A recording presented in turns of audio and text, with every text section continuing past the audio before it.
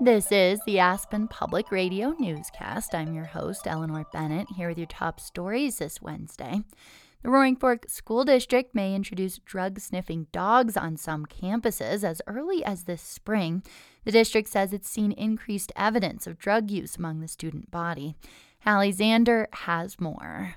District staff held community forums over the past month to collect feedback from families on potential drug prevention policies. A number of parents expressed concern about their idea to use drug-sniffing canine units, saying it could erode trust between students and the administration. The district says it hasn't decided yet which schools will get the dogs, but at last week's school board meeting, interim superintendent Anna Cole said many students they spoke to were open to the idea. Pretty much across the board, the students that we talked to were really supportive of this effort. They felt that their schools could do it in ways that supported their safety, their trust. And so they gave us some great recommendations on how that should happen. So far, Cole says they've spoken with 10 to 12 students from all but one high school. But school board members questioned whether the samples were representative of the student body. For instance, at Glenwood Springs High School, the district only spoke to girls. They'll continue to talk about the rollout of this new policy at a series of safety forums later this month. For Aspen Public Radio News, I'm Hallie Zander. Members of a community group are asking Aspen's city council to pass a resolution calling for a ceasefire in Gaza. Denver's city council voted against passing a similar resolution earlier this week.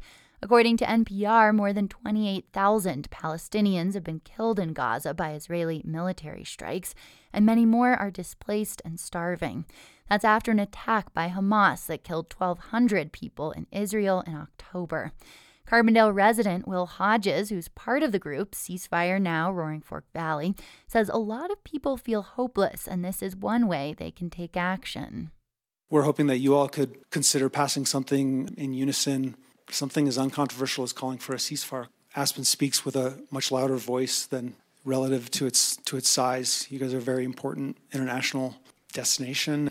Councillor Ward Howenstein said he was concerned that passing such a resolution would cause even more division in the community, but he thanked them for coming and said he also was distressed at the scale of human suffering in the Middle East. And I honor your courage to stand up for your beliefs in a peaceful and civil manner. So for that, I'm thankful, and I would invite all of us on the council to face this head on, to have respect for people, and to not turn your back on it. Councillor Sam Rose objected to Howenstein's comments, calling them a shot at him and Councillor Bill Guth, who had their backs turned to the speakers throughout the meeting. Mayor Tory told the group that the council has decided not to issue comments on international affairs as a unified body, though individual members may do so. Glenwood Springs resident Cole Berger and Montrose Mayor Barbara Bynum participated in their first Democratic candidate forum together at the Basalt Library Monday night. Berger and Bynum are running for State Senate District 5, which includes all of the Roaring Fork Valley and parts of the Colorado River Valley. Berger grew up on a ranch near Silt, worked in international relations and public policy, and now runs a communications business and an outdoor event space on the banks of the Colorado River. He says his top priorities are diversifying the local economy, protecting the environment, and addressing the housing and affordability crisis. I know how wonderful and lucky it is that we get to stay here and live here in Colorado, but also how challenging it can be to make ends meet here. You know, my family, we've struggled at times to keep the ranch in the family. I have friends and family members who have, been brought to their knees by healthcare costs or childcare costs. Bynum agrees that there's an urgent need to tackle affordability and housing, and she says her years of experience as a city councilor and now mayor have prepared her to take this on at the state capitol. I know what it looks like at the local level to create policy and ordinances around how we can use land so that we can build more affordable housing. And we've done that in Montrose. We've brought workforce housing, we've brought low-income housing, we've even brought supportive housing to house our most vulnerable populations in Montrose. Bynum and Berger also talked about strategies to address mental health challenges and reach unaffiliated voters, among other topics. The primary for Senate District 5 will take place in June ahead of the November election. The district is currently represented by Republican Perry Will of Newcastle, who announced he plans to run for Garfield County Commissioner in November. Currently, no other Republican candidate has come forward to run in the Senate district race. Monday night's candidate forum was hosted by the Pitkin, Garfield, and Eagle County Democratic parties. Colorado Parks and Wildlife has euthanized a mountain lion near Silverthorne after wildlife officers determined it was a safety threat. The animal was involved in 2 separate incidents preying on goats and a third that involved a dog. Mountain lion incidents are on the rise in Colorado's mountains. CPW says another mountain lion pounced on a dog in Dillon around the same time, and the cats have been spotted on residential cameras around Glenwood Springs. Wildlife officials are reminding folks to be aware, turn lights on, make noise, and keep pets leashed when headed out at night. While summer may still feel far away, campers interested in visiting the Maroon Bells Snowmass Wilderness can register for spring and early summer permits starting today. Permits are required for overnight stays in the region's most popular areas, including Conundrum Hot Springs and the Four Pass Loop. CPR reports the sign-up window covers trips between April and July. Recreationists interested in trips after July must wait until June to obtain permits. Permits are available at recreation.gov. They cost $10 and are available on a first-come, first-served basis. In local arts and culture news, today isn't just Valentine's Day, it's also National Donor Day. And the Chris Klug Foundation is hosting an early access screening of the upcoming movie Ordinary Angels on Friday in honor of the National Day today. The day celebrates the gift of life through organ, eye, tissue, blood, and other medical donations. The film stars Hilary Swank and Alan Richson. It's based on the true story of a Kentucky town that rallies around a 3-year-old girl who needs a liver transplant during a historic blizzard in 1994.